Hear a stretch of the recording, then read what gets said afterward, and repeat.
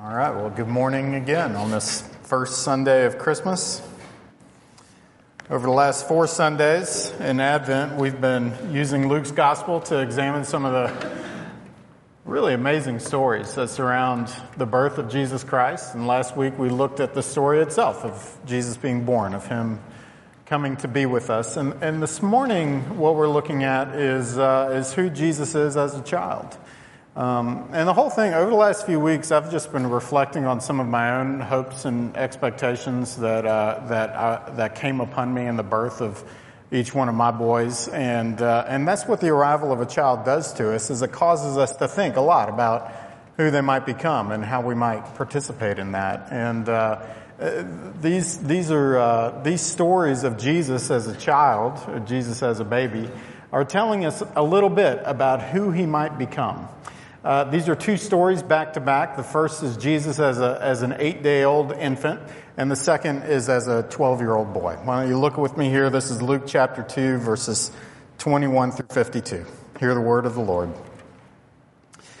And at the end of 8 days, when he was circumcised, he was called Jesus, the name given by the angel before he was conceived in the womb. And when the time came for their purification, according to the law of Moses, they brought him up to Jerusalem to present him to the Lord. As it is written in the law of the Lord, every male who first opens the womb shall be called holy to the Lord.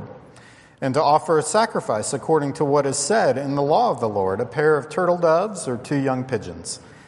Now there was a man in Jerusalem whose name was Simeon, and this man was righteous and devout, waiting for the consolation of Israel. And the Holy Spirit was upon him. And it had been revealed to him by the Holy Spirit that he would not see death before he had seen the Lord's Christ. And he came in the Spirit into the temple, and when the parents brought in the child Jesus to do for him according to the custom of the law, he took him up in his arms and blessed God and said, Lord, now you are letting your servant depart in peace, according to your word. For my eyes have seen your salvation, that you have prepared in the presence of all peoples, a light for revelation to the Gentiles and glory to your people Israel. And his father and his mother marveled at what was said about him. And Simeon blessed them and said to Mary his mother, Behold, this child is appointed for the fall and rising of many in Israel, and for a sign that is opposed, and a sword will pierce through your own soul also, so that thoughts from many hearts may be revealed. And there was a prophetess, Anna, the daughter of Phanuel of the tribe Asher. She was advanced in years, having lived with her husband 7 years from when she was a virgin, and then as a widow until she was 84. And she did not depart from the temple, worshiping with fasting and prayer night and day. And coming up at that very hour, she began to give thanks to God and to speak of him to all who were waiting for the redemption of Jerusalem.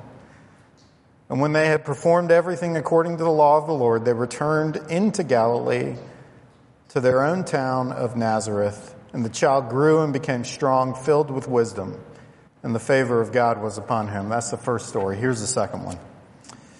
Now his parents went to Jerusalem every year at the feast of the Passover. And when he was 12 years old, they went up according to custom. And when the feast was ended, as they were returning, the boy Jesus stayed behind in Jerusalem. And his parents did not know it, but supposing him to be in the group, they went a day's journey.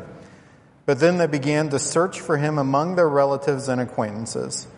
And when they did not find him, they returned to Jerusalem searching for him. And after 3 days, they found him in the temple, sitting amongst the teachers, listening to them and asking them questions. And all who heard him were amazed at the understanding in his answers.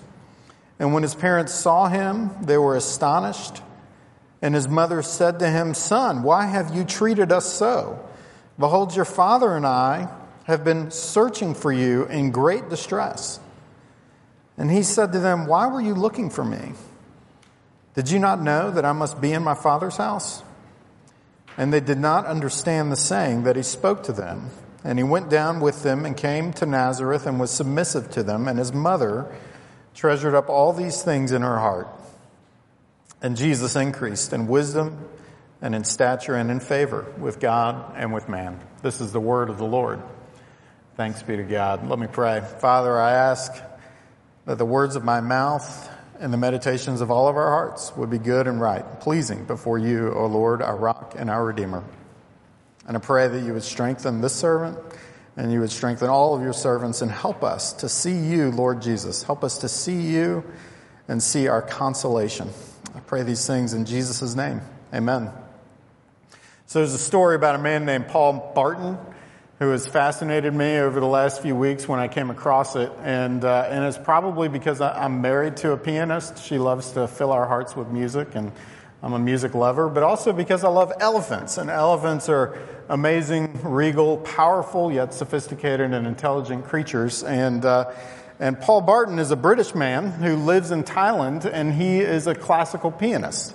And what he does is he travels to an elephant sanctuary, and he plays music for these elephants. And to understand the beauty of the story, you got to understand something about these elephants. Many of them grew up working animals. They were beasts of burden in some way, and so they would work in logging camps and trekking camps. People would ride them, and almost all of them, almost without exception, were abused in some way.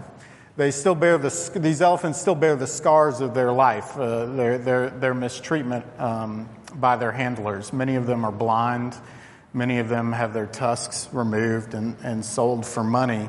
And almost by some fortunate coincidence, Paul, when he was doing a shot, he was doing a video playing music on the side of the River Kwai, he found that elephants were drawing near to him while he was playing the piano. They would come near and they would like sway back and forth to the music, and they just really loved what he was doing. And so he asked an elephant sanctuary, this group of people that likes to rescue elephants, if he could come and play music for these traumatized animals, and they said yes. And if you go on YouTube, you can see him in the middle of nowhere in this massive park surrounded by dirt and trees, set up this little upright piano and starts playing these timeless pieces, and elephants would just kind of come out of the woods and stand near him and sway, and they just loved being around him.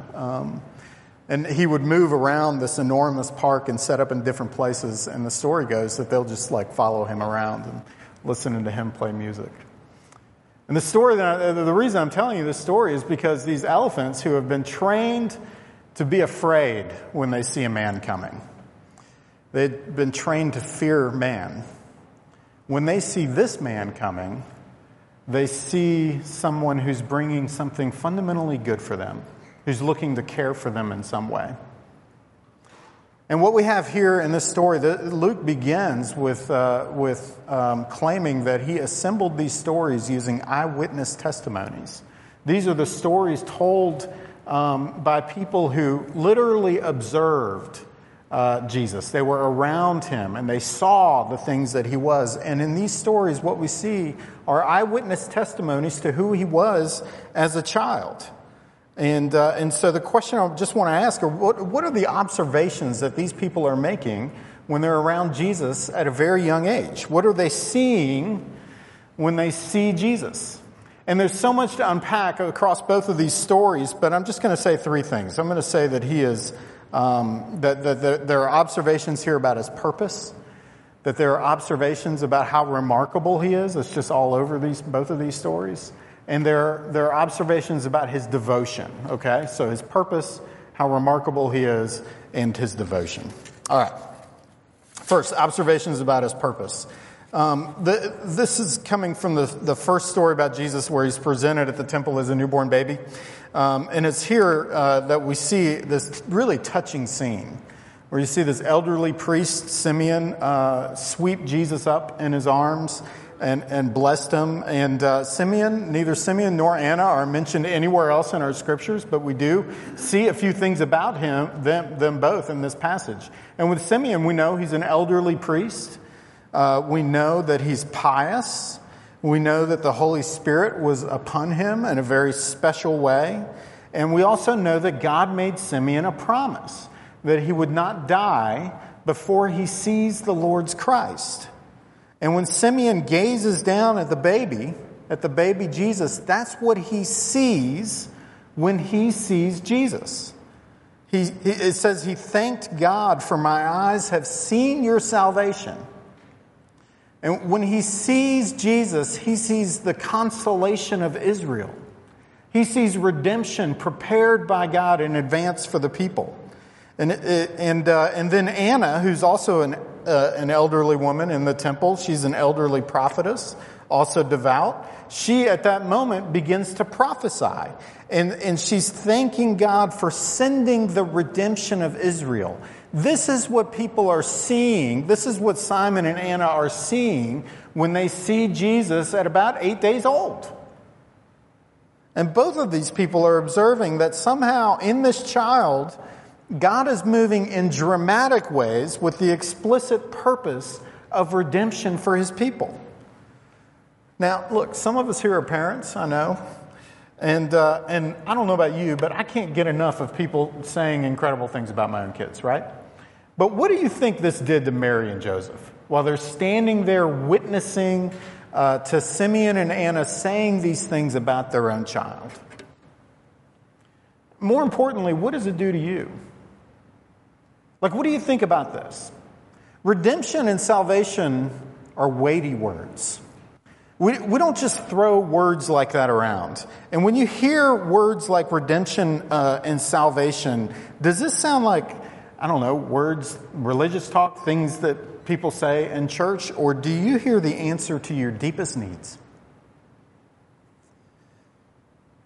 I ask this because words like this only carry hope for people that see their need for it, or even might feel desperate for it. And it's here that the Bible makes a grand presumption about each of us. I mean, each one of us. It teaches us that we were made for a relationship with God. That's what you were made for. Each of you were made for God's glory. And that our existence is just never sweeter than when we're in right relationship with God. And that every one of us, you and me, every one of us in this room, every one of you at home, we all carry with ourselves the burden of the disruption in our relationship with God that our sin has caused. And that all of our desperation, all of our longing, all of our strivings, all of our feelings of not measuring up, all of our inabilities to control, all of it can be traced back to that reality about our relationship with God being disrupted. And so we aren't enjoying what we were made for. And listen, if we can't get that, then the redemption and salvation that Jesus brings with him when he comes into our world and draws near to each one of us will never be sweet. But the opposite is also, if that's true, the opposite is also true. That the better we understand the truth of who we are, the easier it is for us to confess our sins, like when Stephen led us earlier in the service. The more we learn to hate our sin, the more we will long for Jesus and the redemption and are able to join our voices with Simeon's and Anna's in gratefulness. And the best news I have for you this morning is that that's the purpose that Jesus came for. That is the purpose that he came to accomplish redemption and salvation. That is the resolute commitment that he makes of restoring what was broken in each one of us. That we would find ourselves restored to the one that we made for. Now that's a weighty purpose. That's a grand purpose. And when we talk about this, what we're talking about is really the cosmic reordering of the existence of our own selves and the world around us. A purpose like that, somebody coming with a purpose like that, would have to be remarkable indeed. And that's what we see in both of these stories. It's like all over both of these stories is Luke spending a lot of ink just trying to make the point that Jesus was incredibly impressive from day one. You see it when Simeon prophesies over Jesus. So Jesus is a baby that at 8 years old he merits this special prophecy over him, and then Mary and Joseph marvel about what is said about Jesus. Verse 40 says that he grew and became strong, filled with wisdom, and the favor of God was upon him. In verse 47, where he's in the temple and he's dialoguing with teachers of the law, He's dialoguing with religious authorities in the temple as a 12-year-old boy, asking questions and offering insights. And the passage says that all who heard him were amazed at his understanding, that he was incredibly impressive. And then verse 52 again reiterates these points where it says, almost summarizing this whole thing, it says that Jesus increased in wisdom and stature and in favor with God and man. You just get the impression that everywhere Jesus went, he was remarkable, that he was incredibly impressive. People were impressed by him at a very young age. And I know you know some pretty impressive people. I know a few. Many of you, it seems to me like every time I meet somebody in this church, I'm impressed by them. But the thing about impressive people is they have a way of showing us just how unimpressive we might be, right? When I was in college, there was a free par 3 golf course across town. And I had no experience with golf. I had no, love for golf. But it was a fun way for guys to hang out with each other. And if an afternoon, the weather was nice and we had the afternoon off, that's where you would probably find us just walking this little par 3 golf course. And none of us were very good, but over time we got to know the course and we kind of figured it out and we got fairly good at it. And then I invited my friend Ryan.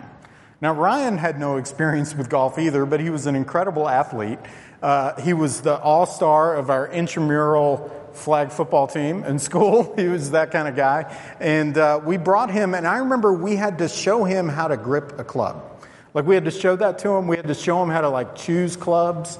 And then we made our way through the course playing for a few hours together. And by the end of the day, we were all shaking our heads when we realized that Ryan beat each one of us. And that's what remarkable people can do, right? They can have this wonderful gift of exposing our own weaknesses. And why is it important that we see this about Jesus? Because it's not just important for us to learn to trust Jesus and that we see him as utterly capable. It's also important for you and me to see him as utterly capable in ways that we are not.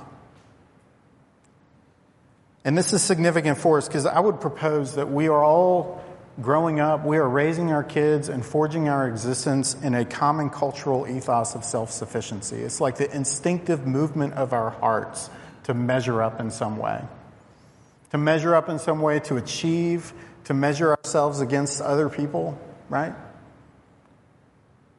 And in order for us to really appreciate what Jesus did for us, we just simply have to learn to see that our redemption and our salvation are things that we can't accomplish for ourselves, but they have to be done for us. And that's what moves our hearts to gratefulness, the humility that comes with it, gratefully receiving the grace that's offered to us by Jesus Christ. And so we have observations about his purpose. And we have observations about how remarkable he is in this story. But I would propose to you that that's just not enough. It's not enough to know what he came for and how remarkable he is. For this to be a truly encouraging story, we also have to hear something about who he came for. Who matters to him? Who does he belong to? And who is this man, who is this boy who's going to become a man devoted to over the course of his life?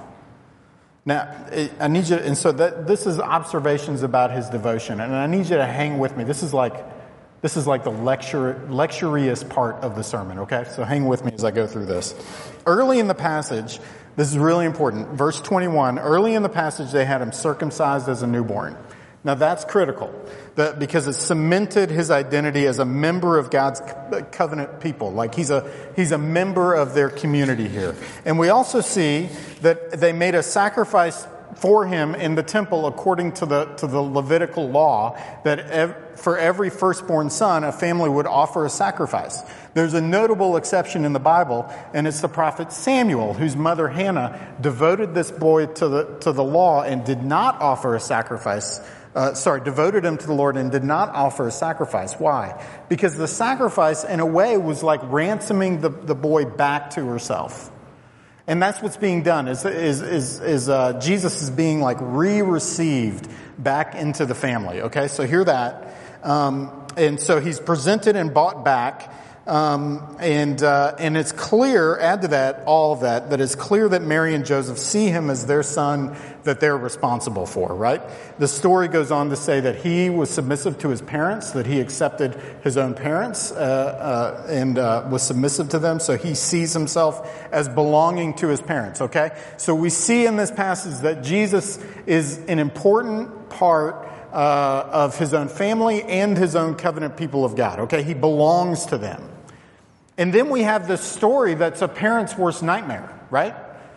I will tell you, and I have my own, our family has our own stories about this, but I haven't actually yet met many parents who don't have a story where they like lost their child at some point, like where is he? I thought you had him. And that's the story here, is that in the caravan on the way back to their town, Nazareth, somewhere along the way, they realized they didn't know where Jesus was. At the end of the day, Mary and Joseph are looking at each other saying, I thought you had him. No, I thought you had him. And most observers of this story, most commentators of this story are quick to point out that they were a part of a caravan, that there were plenty of cousins and aunts and uncles, lots of people that would have had eyes on Jesus, and it would have been very easy to go a whole day without like necessarily knowing where your kid is. You just assume that somebody else in the caravan had him. And this story actually isn't about Mary and Joseph's neglect as parents. It's actually about how they found Jesus in the temple. And when they locate him there, Mary, appropriately, I would think, gives offers her, how could you do this to us? Do you understand the pain that you caused my father and I? That's an instinctive motherly response that I totally appreciate. What's interesting is Jesus says, why would you look for me anywhere else? Did you not know that I must be in my Father's house? I mean, with some kind of precocious wisdom, Jesus is saying, I belong here.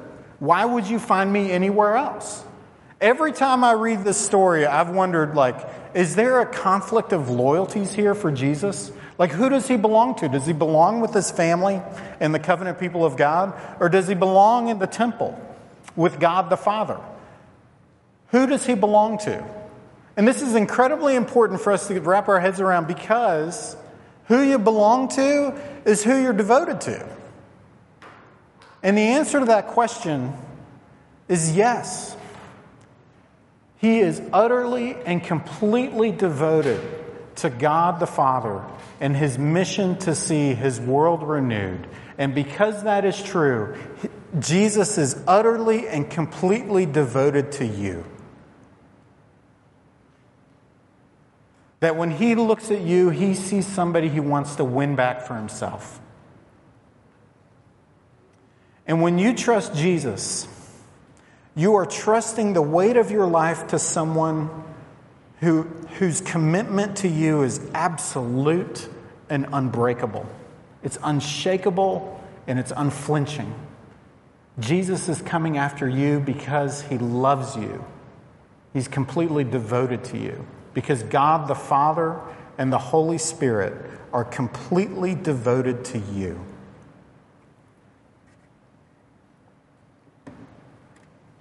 So we're seeing this remarkable child, and he grows up to be a remarkable man.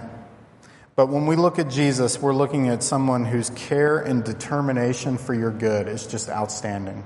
It's even more, it even displaces the way, or outpaces the way that you care about yourself. And we have to understand this, because right now we're looking at a baby who's born in swaddling cloths. But soon, after a short life, we're going to see him wrapped in a linen cloth. And this same baby that was bought back with a sacrifice that ransomed him back into his family is going to be the sacrifice that ransoms you back from our enslavement to sin. And right now we're seeing this remarkable child who's going to grow up to become a remarkable man, and we will see that his greatest triumph is seen in his embrace of weakness, that the God-man became low so that you and I could be lifted up and be with God forever, the one whom we were made for. And there's one reason There's one reason that he allowed himself to be sacrificed, because he belongs to you. And so he gave himself for you, because he loves you. All right, one more thing. I'll land the plane. Why are these people able to see these things about Jesus? Why are Simeon and Anna able to see these things? Why are the people that surround Jesus able to see such remarkable things about an 8-day-old or a 12-year-old boy? There's only one answer to that question. It's because God wants them to. It says really clearly the Holy Spirit was revealing these things to Simeon and Anna. The Holy Spirit was upon them, and the same Holy Spirit is the one who reveals to you and me the truth about who Jesus is and what he came for. And listen, if you're ever wondering about why this church exists, if you are ever wondering about what your pastors want for you, if you're ever wondering about what Jeff and his team want for you when they're serving you on Sunday mornings, if you're ever wondering about what Jessica is trying to accomplish when she serves your children or your families, it's this. It's just to humbly cooperate with the Holy Spirit's mission to help you see Jesus. And so the question is before you. When you look at Jesus, what are you seeing? What do you see when you see Jesus coming? Is Christmas a holiday to endure? Is it just a grand old time with some religious meaning attached? Or are you seeing God move heaven and earth to bring you back to himself? What do you see when you see Jesus? Amen. Let me pray. Holy Spirit, teach us to see. Teach us to look at you with eyes of faith, that we might be encouraged in seeing Jesus who came for us. And I pray, Lord, that you would encourage our spirits now and protect us. I ask these things in Jesus' name. Amen.